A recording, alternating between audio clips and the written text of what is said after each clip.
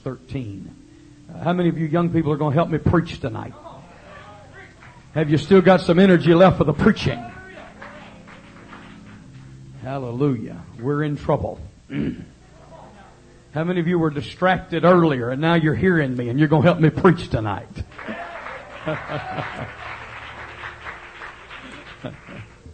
I told Brother Smith, I said, I've got a $10,000 message. Do you think he wants all of it tonight? He said he probably does. So I'll try to keep it under 2 hours. And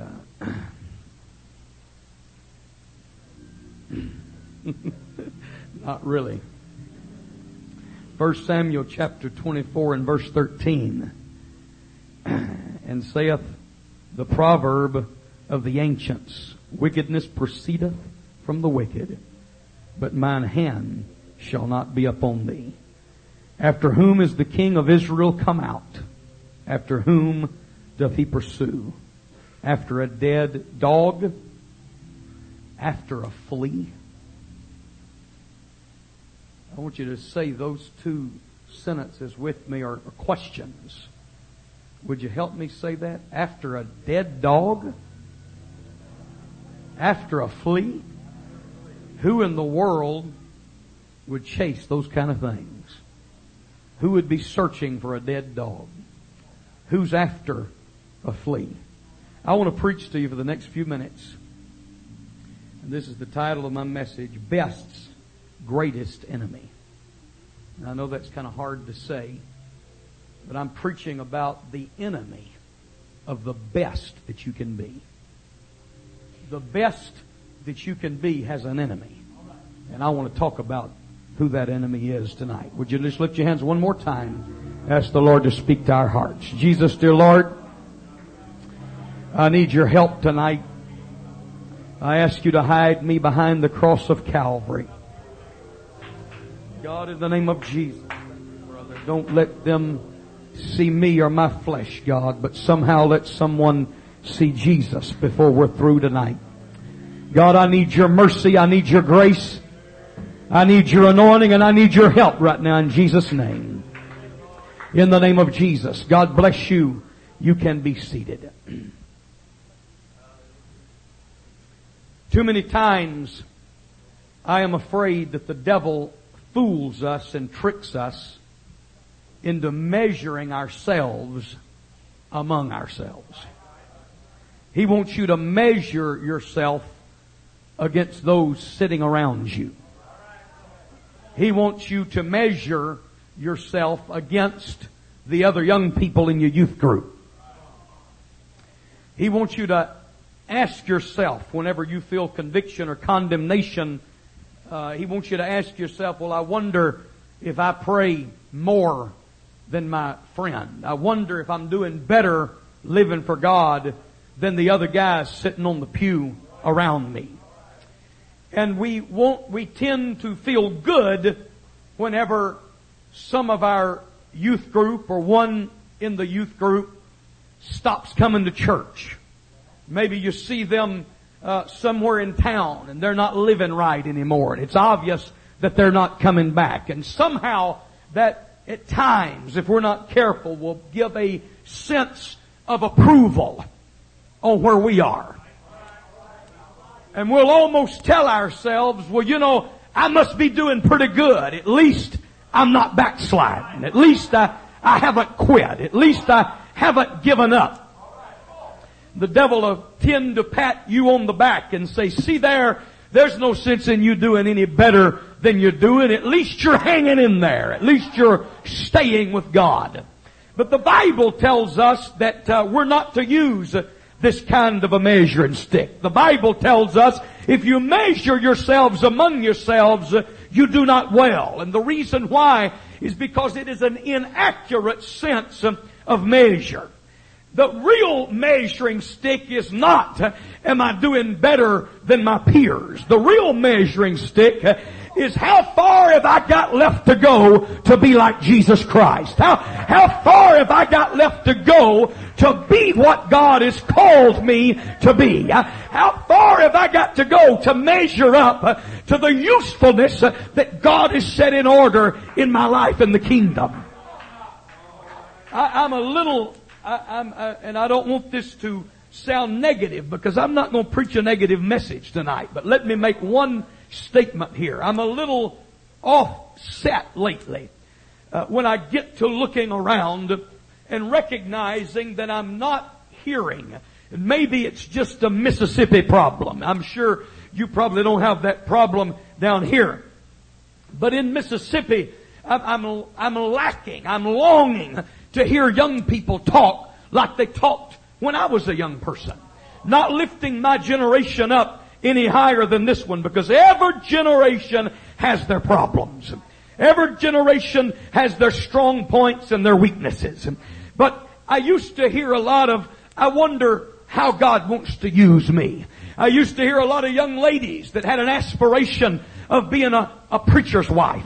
They'd talk about being an evangelist's wife, or young ladies that would talk about being missionaries and going overseas onto the mission field, and young men that would talk about a missionary dream or a pulpit ministry or wanting to be a Bible study teacher, or young girls that had a desire to be a prayer warrior.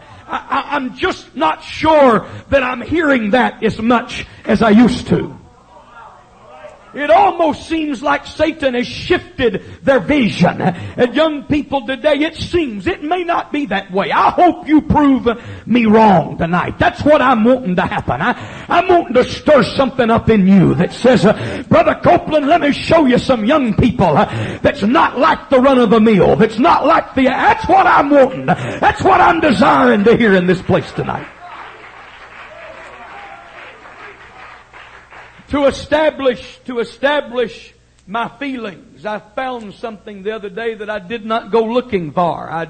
I received a periodical, and it said that not just in the denominational world, but also among the Pentecostal ranks, there is a problem with young preachers going into the ministry. One group said by 2020, we will not have enough preachers to fill the pulpits of the retiring ministry.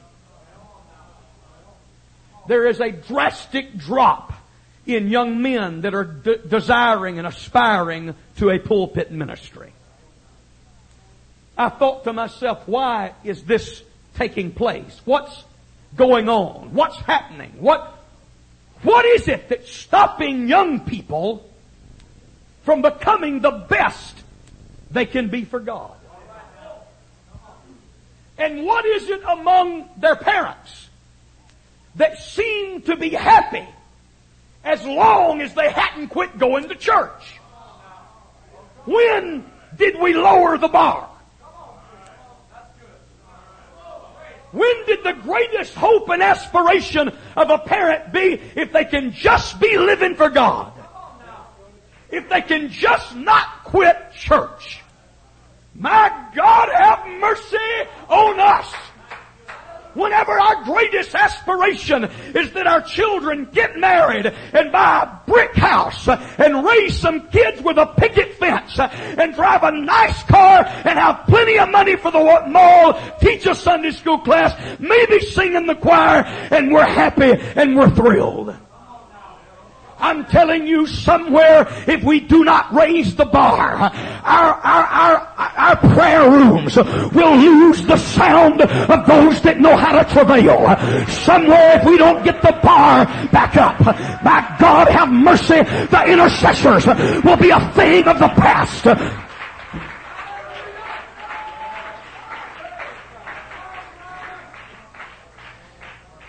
It is said of Beethoven, that his best died still in him. Because Beethoven died in his 30s, they recognized that he did not have time to ripen in season. As great as Beethoven was by 30, tell me how awesome he could have been by 60. It is said that his greatest concertos died within him. It is said that his greatest symphonies were never heard because he died too young. I am convinced that there are young people sitting all over the pews of this church. Would you humor me just a little bit? Would you take your finger, young person, and say, he's talking to me right now. I'm the one he's talking to right now. Come on, keep doing it. Not the person sitting on my left, not the person sitting on my right, not anybody in front or in back of me. He's talking to me right now. I am convinced that every young person that's raised in the church are filled with the Holy Ghost while they're a teen. I am convinced that you have a God-given gift to your church and to your pastor. I am convinced that there are talents inside of you that God put there when He filled you with the Holy Ghost. You are a gift to your church. You are a gift to your man of God. You are a gift from God to the young people that sit around you. You will not be a success measured on what kind of job you land. You will not be a success on what your diploma from college says. And I'm not talking against that. I'm encouraging you. Get an education. Be the best that you can be. But don't use that measuring stick to measure whether you're a success or not. Vehicles are not a measure of success. Houses are not a measure of success. Bank accounts are not a measure of success. I'm telling you, if the best you can be from God is not squeezed out of you before you get to adulthood, you have failed. No matter how rich you become. Now you say, what a statement, Brother Copeland.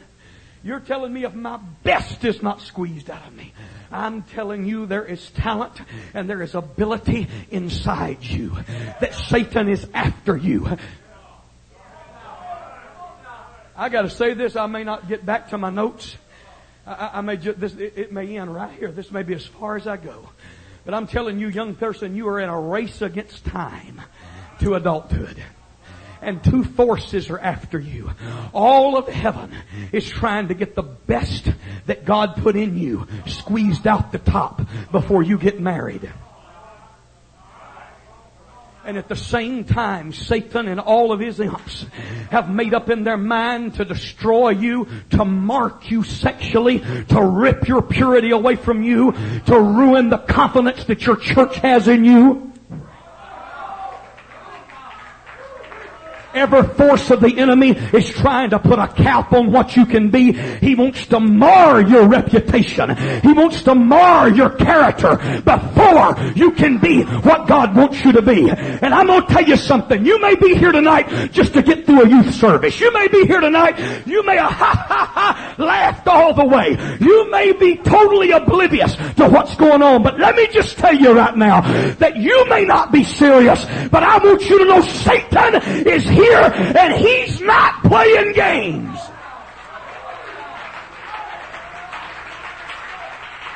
He is here with every force that hell has to offer. He is here with all the power sources of the enemy. And I want you to know he's after you. He is after you.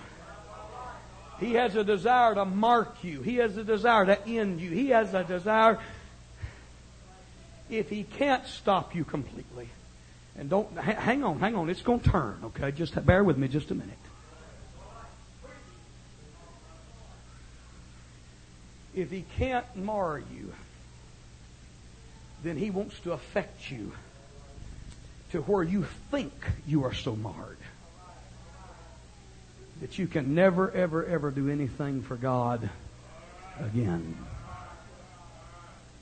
Our churches are full of young people that have made mistakes, that have failed. Our churches are full of young people that have stumbled and they don't want to tell nobody. And they marginalize themselves and they set themselves on a pew and say, it's over for me. You know what?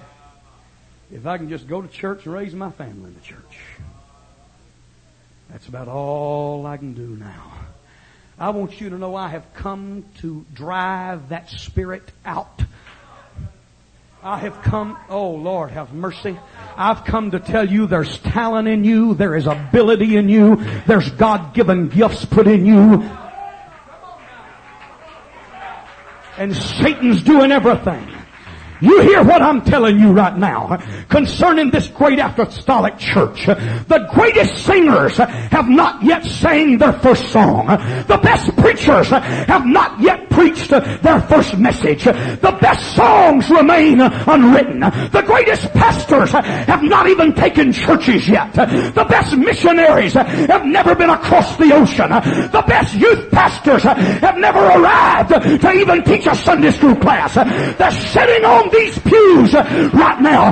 You're bigger than your mistake. You're bigger than your failure. You're greater than just sitting on a pew. I want to challenge you. Arise to the occasion. Arise to the occasion.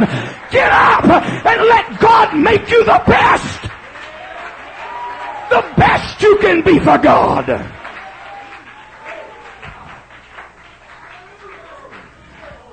Too many people, you can be seated. Too many people are spending their life for trash. Too many people, hey listen, there's a world out there chasing trivial things. There is a world out there that is after the trivial. Their entire goal is the next dirt bike. Their entire goal is the next gaming station that's going to be produced from Microsoft or whoever. Their greatest goal is the next jet flying simulator that they can put on their... That's what their mind is on. The next iPod. The next number one hit that's going to hit the market. They're looking for their artists that they love and follow to produce their next song that'll sell 10 million. That's all they're after. And you know what? I suppose that life's always been this way. You know what? We're at war with Iraq. We got men in Afghanistan. We got an important presidential election that is on the horizon. Hurricanes are wiping out coastlines to the multiplied billions of dollars. And you know what's on the front page of the paper? What movie star married who? And who's having whose baby? And who's going to China or Korea and adopting a child from some third world country? That's what we're absorbing. That's what, thinking about the trivial when there are so many important things all around us. But you know what? This isn't a modern day problem. This goes all the way back to a man by the name of Saul. You know what? Saul was like Esau. Saul knew how to weep, but he didn't know how to change. He knew what he was doing was wrong, but he couldn't manage to turn. And here is Saul, and Saul is chasing a little boy, spending untold amounts of money, sending out soldiers to find a little boy. Now you've got to keep in mind that Saul was a man that stood head and shoulders above every other man in Israel. Saul would have been the envy of Samson. Samson would have envied Saul. Saul was intimate with Samuel. That was his pastor. That was his man of God. And he was intimate with that man of God, close to that man of God. Saul marshaled the greatest army of his day. He sat on the throne of the greatest kingdom of his time. He was a man of untold riches and untold importance. He had great things to be doing. He had diplomacy with other nations. He had wars and battles going on with other nations. And what was Saul doing? He was out chasing a shepherd boy that liked to play a harp on the hillside. Wasting away with the trivial and the unimportant. Caught up with something that he should have very well left alone. Important things on his schedule. And this is what he was doing. You know what Saul is? Saul is the type of all who use God-given endowments and physical prowess and mental acumen and spiritual advantage in search of what matters little. There's young people sitting right here. You're not smart just because you're above average. You're smart because God gave it to you as a gift. You've got personality, not just because it's in your genes. It's a gift of God. Some of you have natural music ability. You have natural ability to do great things. It's in you. You know it's there. Your parents tell you it's there. And you've got a choice right now over whether you're going to use your mind and your spirit and your talents to go after the things of this world, to accumulate the things that this life has to offer, or whether you're going to say, you know what, I'm bigger than that and I'm better than that. I've got a higher goal. The world wants you to use your abilities to go out partying. The world wants you to use your looks, your beauty, or your good looks, your handsome way, your debonair way, young man. Satan wants to take you out of the hands of God and put you in the world. Some of you could go run with the best of them. Oh yes, you could. You could party with the best of them. You've got the looks, you've got the personality, you've got the way about you. Yes, you could, but you know what? You didn't just get it. You didn't just arrive there. God gave you what you have. You know what? You could go out smoking, you could go out partying, you could go out drinking, and some people think that's what puts the mark on them. That's what makes me somebody. The more girlfriends I can get, the more guys, that's what will bring me to some kind of preeminence.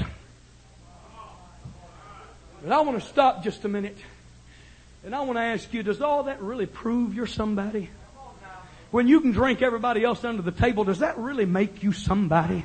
When you can smoke, does that really make you cool? Does getting involved sexually with your boyfriend or your girlfriend, does that really bring you to some kind of adulthood or machoism or whatever? Does that really make you cutting edge? Does that really make you... Well, let me just give you a few statistics. I've got a school principal here. He can back up what I'm saying. I just read in Reader's Digest not long ago that kids in elementary school, I'm not talking about middle school, they're catching elementary kids performing sex acts in the schools.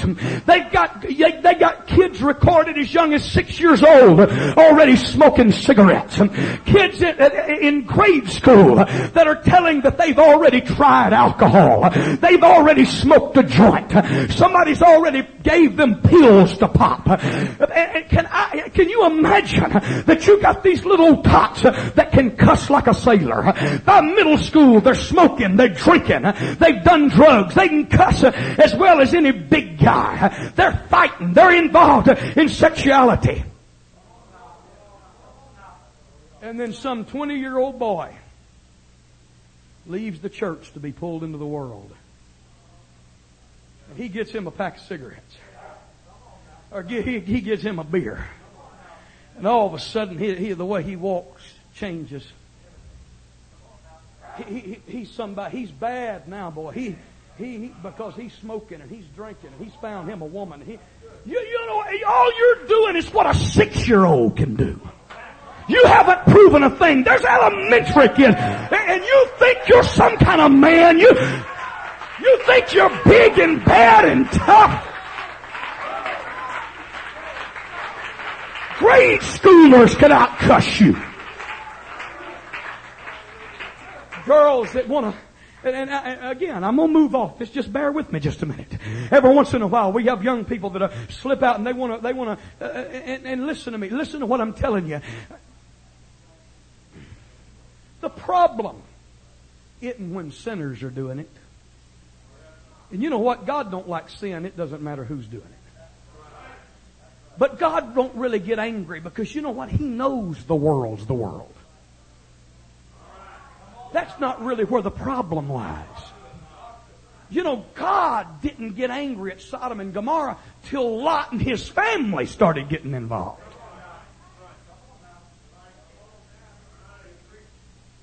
There wasn't any problem.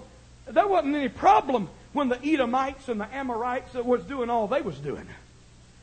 But when that little old guy went out and got him a worldly girl and come walking up and was performing, involved in fornication in the very tent door of the tabernacle, that's when Phinehas grabbed his spear.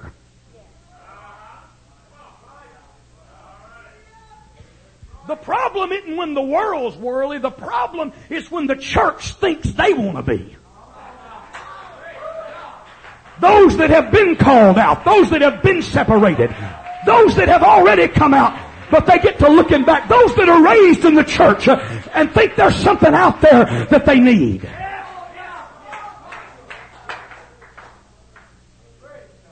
Let me just tell you this.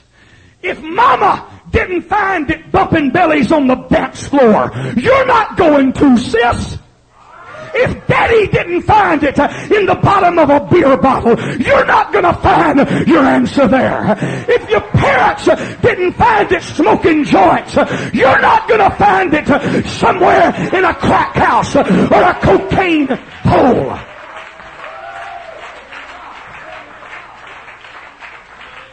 Please, please, please, let the 70s and the 80s and the 90s show us that the answer isn't in the parties. The answer isn't in the nightclubs. The answer isn't in the beer joints and the pool halls.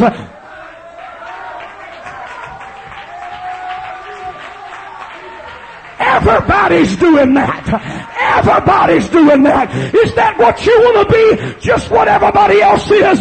Would somebody, I know that you will, would somebody stand up and say, I am not going to throw myself away. I am not going to prostitute my potential. I'm not going to give my looks and my beauties and my talents to the devil to waste me on the sandy beaches of this world.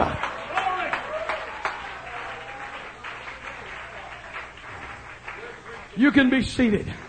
I'm almost through. This is what Saul did. Saul's the type who lives a life that leads to regret. He's the forerunner of all who waste and expend the gifts of God to follow the paths, trading priceless wisdom for the trivial. Saul's the type. He's the type that misses the message on the man. He's the type that misses the service on suspicion. He's the kind who always misses the main event for the sideshow. Saul is the forerunner of those that become slaves to small ideas and anxiety and fear, jealousy and suspicion and offense. He misses his deliverance on criticism. Kitty cat, where have you been? I've been to London to see the Queen. Kitty cat, what saw you there? I saw a mouse under the Queen's chair.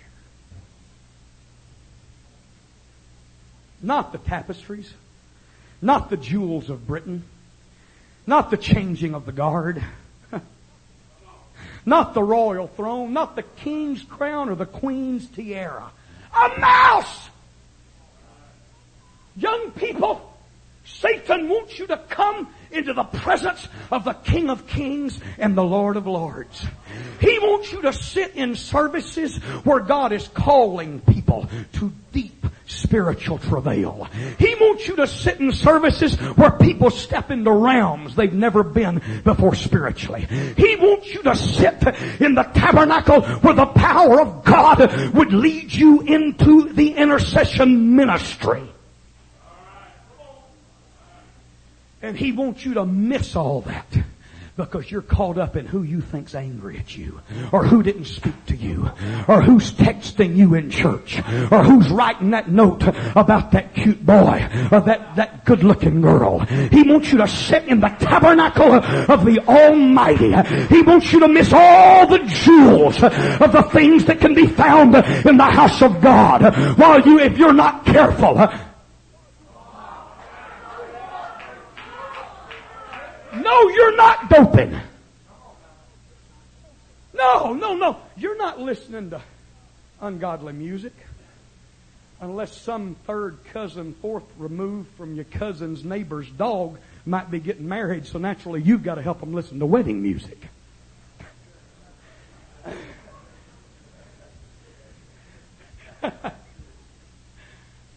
No, you're not doing all those things. You hear what I'm preaching to you? While justifying what you're not doing, if you were not careful, you will miss out when God comes by with a ministry that will bring you to your best.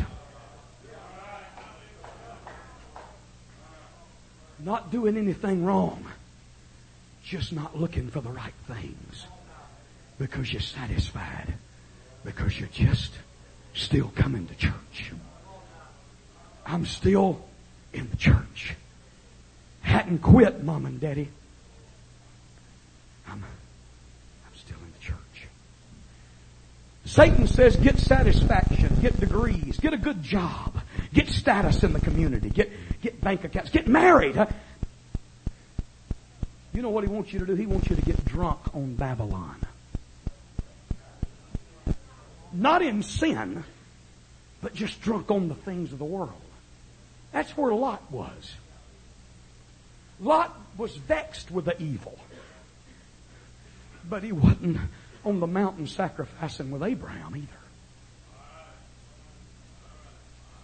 He was caught in between. Lot was justifying himself because he wasn't in sodomy. He wasn't doing what Sodom was doing. In fact, he took great pride, squaring his shoulders and saying, they shouldn't do this. This is evil. But pray tell me, Lot, why on Sunday you're not up there with Uncle Abraham slaying that lamb and sacrificing with him? Where's the report, Lot, of where you sacrificed? 66 books, Lot!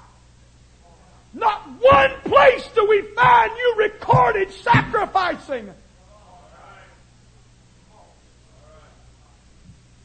Because now I'm going to tell you, the greatest enemy to the best you can be for God is not the worst you can be.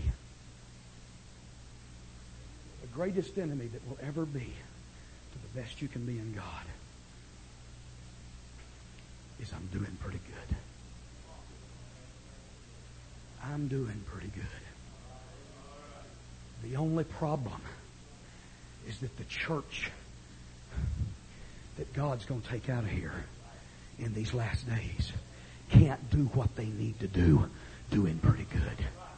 Somewhere there's got to arise some young ladies that know how to intercede like Grandma. Somewhere there's got to be some guys that know that book like Grandpa did, that can quote it scripture, chapter and verse. Somewhere there's got to be some young people that says, no good going to church, sitting on the pew isn't enough for me. God, you put it in me. I'm going to help you get it out. Pastor, I'm going to be the best thing that ever happened to your church. I'm not trying to be proud. I'm not trying to be arrogant. But you see me, I'm going to be something for God. You hear me? I'm going to be something for the kingdom.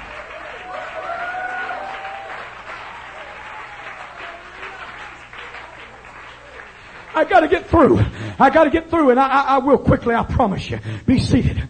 Listen to this statement right here. Because it's not going to sound right to you. But in spite of it not sounding right, it's still right. Because this is all I've ever been.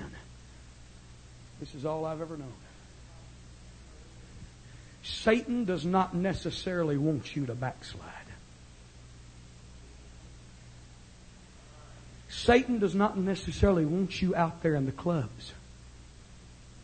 He don't want you drinking. He don't want you shooting up. You know why? Because you can be a lot greater key to him staying right here in the church, stepping back and forth across the line. Now listen to me. The fornicators out there among the Philistines and the sodomy and all that was going on, we never find God getting angry about that. He didn't like it. He hated it. And then on the other extreme, you had the priest that was going into the holiest of holies. And you know what? God's cool with all that. The Israelites are separating themselves and doing what's right. The Philistines, they're doing all kind of ungodliness and sin. There was not a problem until one of those priests touched a little bit of the Philistine ways and then stepped into the holiest of holies. The problem is the mixing of the two. We never see the wrath of God until the two start mixing.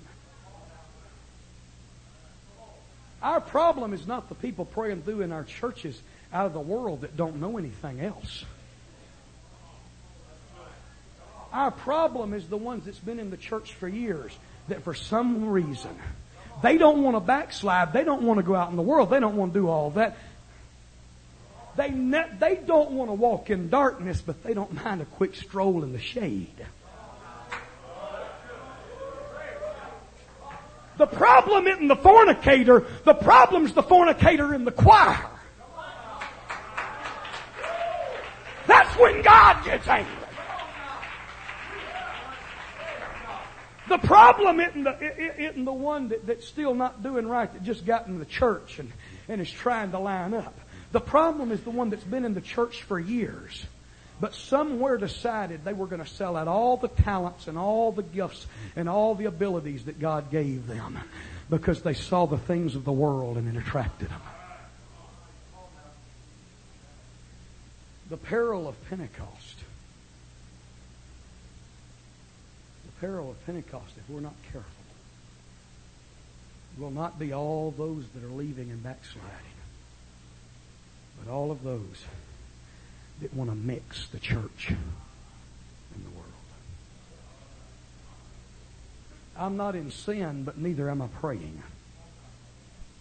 I'm not doing ungodly things, but neither am I consecrated. And you know what, Mama? You ought to be happy because at least I hadn't quit. You could have me in the world. Oh, Lord, have mercy. I want to plead with you, young people. Now, you said, Brother Copeland, you made a statement I don't agree with. I believe the devil does want me out there. Hang on just a minute. When young people leave and backslide, the prayer warriors start praying. When you leave completely and backslide, they call a chain fast. When you leave completely and just go to the world, everybody gets in a dither and the church gets fired up. But you see a young person that's just doing pretty good but not giving their best to God. You know what they're like? They're like a blind warrior. They're like a circumcised army. They're like a declawed tiger or a defanged lion. This is how doing good is the enemy of not just you, but your pastor and your church and everything else. This generation is different than any other generation. You know why? You don't have time to be a prodigal. This generation is different than any other generation. You don't have time to go out there and sow your wild oats and see what it's about and come back. This is the generation upon whom the ends of the world have come. And I am challenging the young people in this youth rally. Somebody here, you know what? I hope it's every one of you. I hope it's every one. But if it's just 5, do you hear me? If it's just 2, if I could just get I would be a success tonight. If one young lady and one young man said, Brother Copeland, you've lit a fire in my belly. I've made up my mind. This generation has got to have a Samuel. This generation has got to have a Moses. This generation has got to have a Joseph. Please keep standing. Everybody standing. Musicians, come please. You need to change Satan's plan. I'm going to tell you, God has equipped you and the church has readied you. You stand 15 seconds from change. You say, what are you talking about? The amount of time it takes you to come out of that pew and get to the front of this building and say, here I am, God. Here I am. Your next Moses. I'm not trying to brag, God, but here I am. Here I am. I'm here. Your next David, your next Enoch, your next Phinehas. We will not confuse our values. We are not going to break away. We will remember what matters most. Let's lift our hands together, everybody here. There's young people sitting here in this tabernacle. Nobody looking around. Please, please, please, please, please. Give me 5 minutes to talk to you from my heart. Give me 5 minutes to talk to you from my heart. And I'm opening these altars.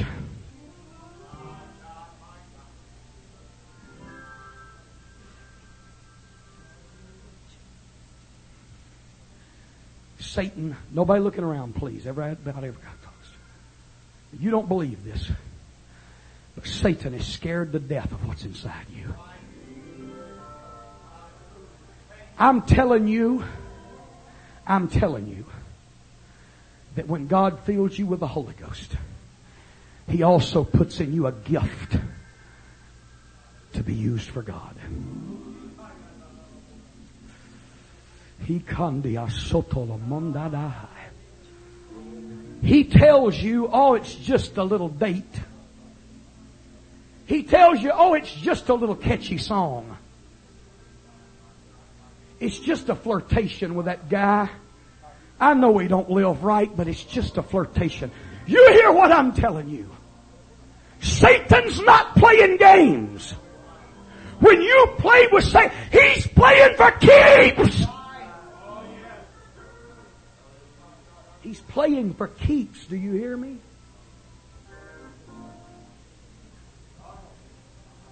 Now listen to me. He's not after you. You got to hear what I'm telling you tonight. Satan is not after you. Do you hear me, young person? The devil's not after you. He don't want you. You know how I know that? Because when he gets through with you, he'll wad you up and throw you away like a paper cup. He's not after you. He's after what's in you. That talent and that ability God put in you to make a paradigm shift in people's lives in these last days. He's after what's in you. What God put in you to help your pastor and your church bring landslide revival. Once He destroys that, He'll throw you away on the rocks of life.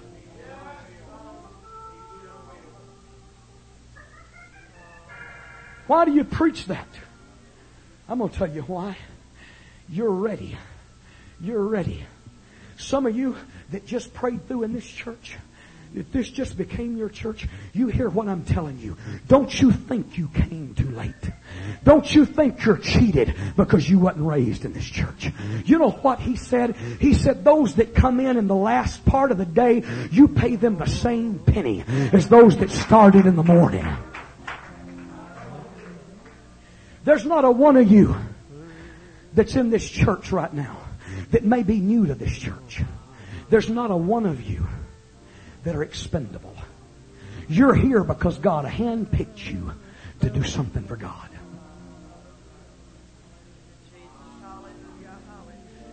And I want some warriors right now. I want some young people with a made-up mind to look the devil in the eye and say, you didn't put my gift in me and you're not gonna get it out. Do you understand me? I know you don't want me. You'll throw me away. You're after my gift. But you see me, devil, I'm gonna be used of God. Hey, there's some young people here. You need to tell your pastor before you leave, hey pastor, I'm with you. You're going to see a different young person when I go home. The world don't draw me. The devil don't tempt me. Here I come. Here I come, church.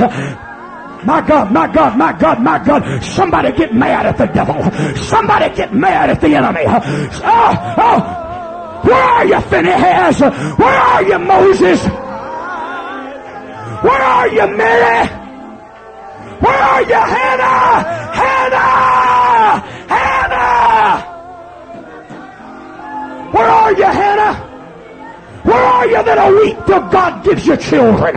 Where are you, Hannah, that'll weep till you touch God? Where are you, Mary, that God can overshadow and bring a church out of your loins? Where are you? Where are you, David? Where are you, Daniel? Where are you, Phinehas? Get your spear, Phinehas, and say, I'm ready to stand for this truth. I'm ready to do a work for the King.